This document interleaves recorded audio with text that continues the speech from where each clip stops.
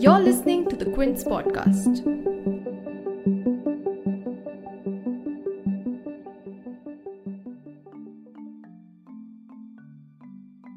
From a standoff at the LAC, the geopolitical conflict between India and China has found a new turf: technology.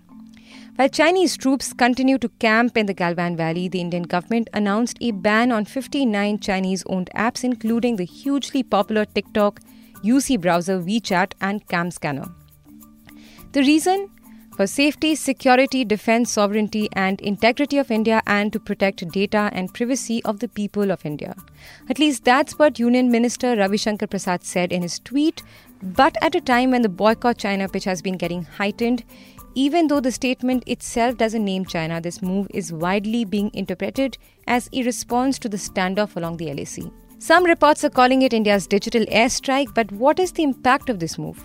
Is it a security move or a political one? Are there violations of legal procedures in this order? You're listening to The Big Story, the podcast where we dissect the headline-making news for you. And I'm your host, Shorburi. Over the last few weeks, since the death of Indian soldiers at the LAC clashes, trader bodies and common citizens have been raging with a call to boycott Chinese products. While banning Chinese products seemed to be a fairly difficult task, banning Chinese apps could be seen as a move that could serve a strong statement without affecting the Indian app market. Even though the apps themselves have a very limited impact on Indian businesses, India has been the biggest market for some of the Chinese-owned social media platforms like TikTok, which in the first quarter of 2020 hit 2 billion downloads, with India leading the charts with 30.3% of those downloads. But as I mentioned earlier, the government statement doesn't mention China at all. On 29th June, the government invoked Section 69A of the Information Technology Act of 2008, which empowers the government to issue directions for blocking for public access of any information through any computer resource in the interest of the sovereignty, integrity, and defense of India and the security of the state. And justifying the move, the statement said that the IT ministry had, quote, received many complaints from various sources, including several reports about the misuse of some mobile apps available on Android and iOS platforms for stealing and surreptitiously transmitting users' data in an unauthorized manner to servers which have locations outside India. End quote. So what message is the government trying to send to China with this ban? Blaise Fernandez, who's the director of Gateway House, a foreign policy think tank based in Mumbai, believes that it's the first time that India has taken an aggressive position in the current standoff. He says that India is a very important market for investors given its huge digital user base of 450 million, which is only expected to rise with further internet penetration. The news is very big because it's the first time the government of India has kind of gone with a very aggressive position in the current standoff between India and China. Was it expected? I think a few of us were expecting such a move because at the end of the day, we've actually hit their Achilles heel. And I'll explain to you why. Baidu, Alibaba, and Tencent, what is called the BAT companies, globally have north of $1,000 billion worth valuations. A lot of these valuations are based on these unicorns or these apps that are present and operating in and around the globe. India is a very important market. Even in COVID, the India digital story has stood and has been strong based on the investments that we've seen coming in on the Jio platform and number of other platforms. And I think every investor in the world will be looking at any app from an India point of view also. So if you're not present in India, it affects your global standing, it affects your global valuations. Right now, we've got a user base of 450 million who are in the age groups of 15 to 30, potential demographic dividend, as they call it. By 2025, with internet penetration and cheap data and smartphone penetration, this will be an 850 million ecosystem. So for any investor in the world, if you're not present in India, the investor is going to ask you, why are you not present in India and how is it going to impact your earnings? I like to also kind of add to this. We've used Section 69A of the IT Act 2000, but even WTO has enough of provision. So this is not an unilateral decision. This is a global decision. WTO has enough of provisions in their laws and bylaws and their charter that if there is border aggression, a country is free to kind of take all measures and precautions to secure itself. So, it's not only from an India point of view, it's also from a WTO point of view. Globally, this is an accepted norm. Mr. Fernandes also says that the ban was a calibrated move in a sense that the ban list consists of only vanity apps and certain service apps which have alternatives and not the ones whose ban would affect livelihoods in the country. To start with, they've kept the economic activity apps out of the mix. So any app which originates from China has heavy Chinese investments, be it Baiju, be it Big Basket, be it Ola, okay? They've not touched those apps. And that's a good decision because common man gets affected, economic activity gets affected, and livelihoods get affected. What they focused on is the three different types of apps which I classify and Gateway classifies as vanity apps. If TikTok is not present on your smartphone, it's not going to affect your livelihood. It may affect the livelihood of a few TikTok ambassadors, but TikTok's payments out of India and revenues out of India was 25 crores. So that's the economic impact this is the TikTok figures. They've also kind of got into the services apps. So Share.it, if Share.it is not available on the App Store, there are many alternatives to Share.it. So they've taken a calibrated decision. And lastly, they've looked at the strategic apps. For example, UC Browser is a very popular app. UC Browser's maps of India also look very different from Indian maps are because this is a Chinese search engine, and there is enough of evidence to prove that it's been misused to push Chinese propaganda. Even in the border skirmishes that took place last week, what UC Browser was talking about was a Chinese story, and there was no Indian story. So these are the strategic apps, and I think the government has done well to ensure this. What are the financial implications? As I said in my opening comments, this is an important market. Valuations for these companies are also based. India may not be a big revenue earner today, but the potential to earn revenues 5, 6, 10 years from now is large. That's why you have Facebook. That's why you have a number of global companies, not only US companies. You've got the Saudi Arabian funds investing in the digital story in India. You've got the UAE funds. You've got a lot of the global funds investing. So I think the impact of the India digital story on these Chinese apps will be felt worldwide. Historically, in India, we've seen the boycott of foreign products to put across a political message. India's national movement in the colonial era, for one, was full of movements boycotting British goods. A day before the move was announced, as PM Modi said that India has, quote-unquote, given a befitting response to those who cast an evil eye on Ladakh, in his radio show Mann Ki Baat, he also made a strong push for vocal for local. So can the boycott of Chinese apps be seen as another example of promoting homegrown products over foreign ones? Nikhil Pava, a digital rights activist and founder of Medianama, says that opposition to foreign technology giants has been an ongoing phenomenon. So look, Atmanirbhar Bharat and the Swadeshi movement have always been a part of India's rhetoric because it doesn't want to be too dependent on other countries globally. Right, so India was always anti-globalization to begin with, and it wanted to remain we had a more controlled economy because they didn't want to have the dependence. Of course, our financial issues forced us to open up, but ever since then, ever since liberalization, as much as India has grown, the economy has grown, and and our generation has actually benefited from that globalization and the liberalization of the Indian economy. There has always been a counter force towards Swadeshi, and we've seen more of a push for that ever since the BJP government came into power in 2014.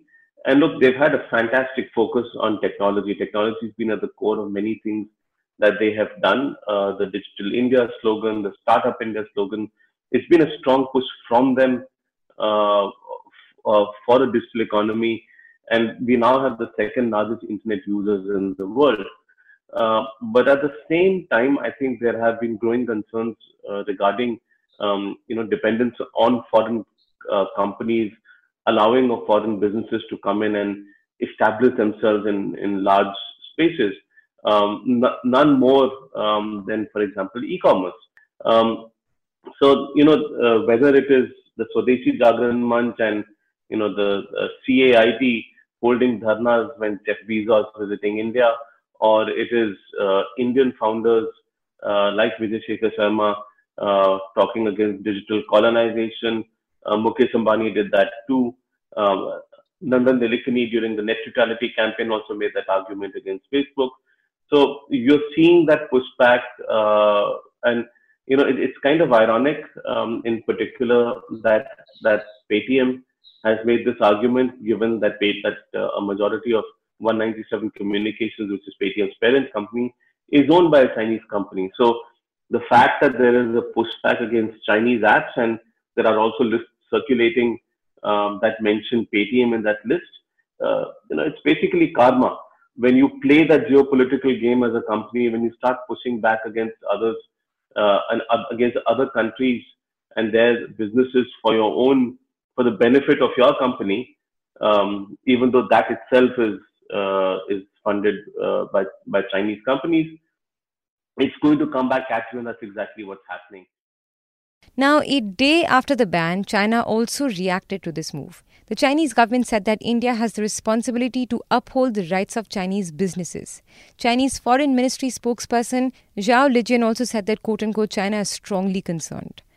But since many Chinese apps have been suspected of harvesting the data of users and feed to Chinese intelligence agencies, this move by the Indian government doesn't exactly come as a surprise at this point, especially since the recently inaugurated Indian Cybercrime Coordination Center had sent a recommendation for blocking 52 of these malicious apps.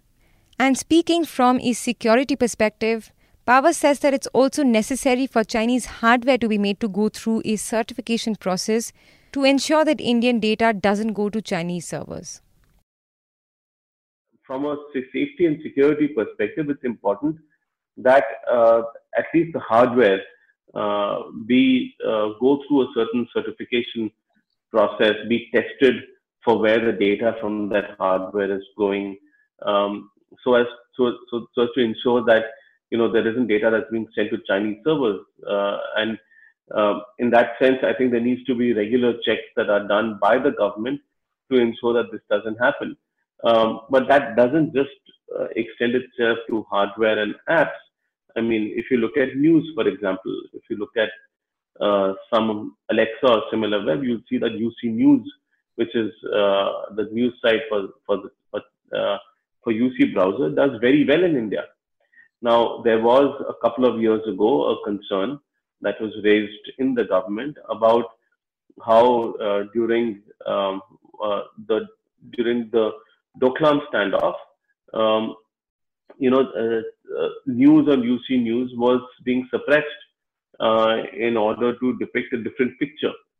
But I don't know whether that is true, but that was a concern that was raised. And I think we have to be careful about what we see as strategic and what we don't. So, for example, checking of hardware is important. Monitoring whether Chinese apps and services are manipulating news and updates or not.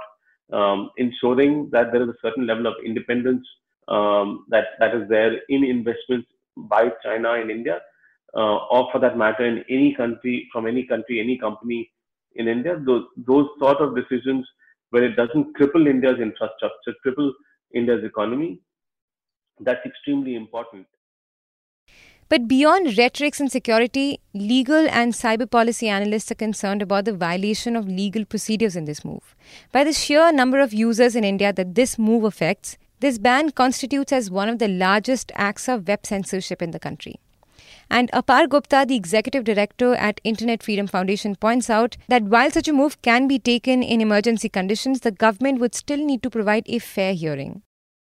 Today, what we have before us are only the press release and the statements within it with the appendix of these 59 web services and applications, but the actual text of the legal order under which they have been prohibited and blocked has not yet been made available to the public. Hence, the first ask to the government is for a disclosure of this order, given that this is a singular act of web censorship which has impacted more people in India than any before. It is clearly unprecedented just in terms of the number of people who will be impacted by it, and there's a legitimate right for the public to know why access to these websites has been blocked by the government. The second is that the nature of the power under Section 69 and the Information Technology Act is with respect to individualized blocking.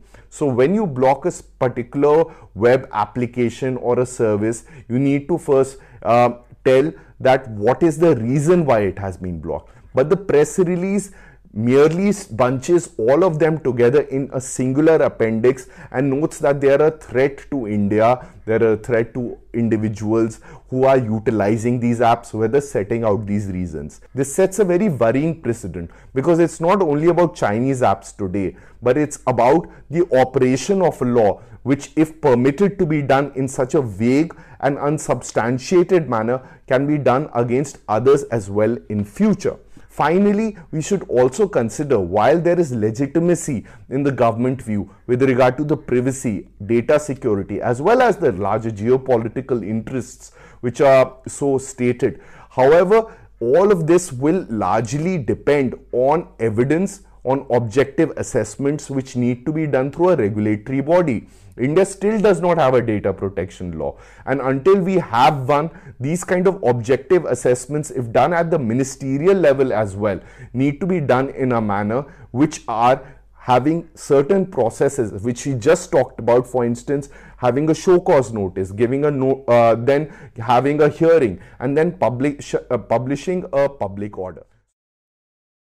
On 30th June, TikTok put out a statement saying that they will be meeting the Indian government to submit the clarifications, and until then, they'll be complying by the interim ban. And I'm also going to read out a few lines from this statement. Quote, "We have been invited to meet with concerned government stakeholders for an opportunity to respond and submit clarifications.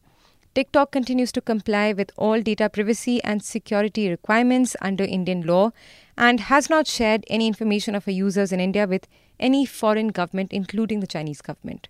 End quote. Social networking app Hello, which is also one of the banned ones, has also requested an audience with the government officials.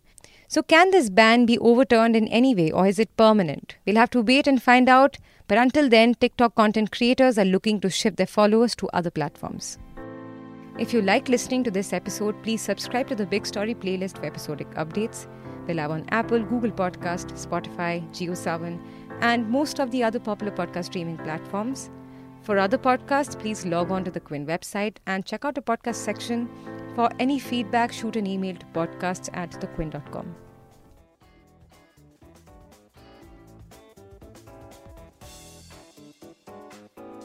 Thanks for listening.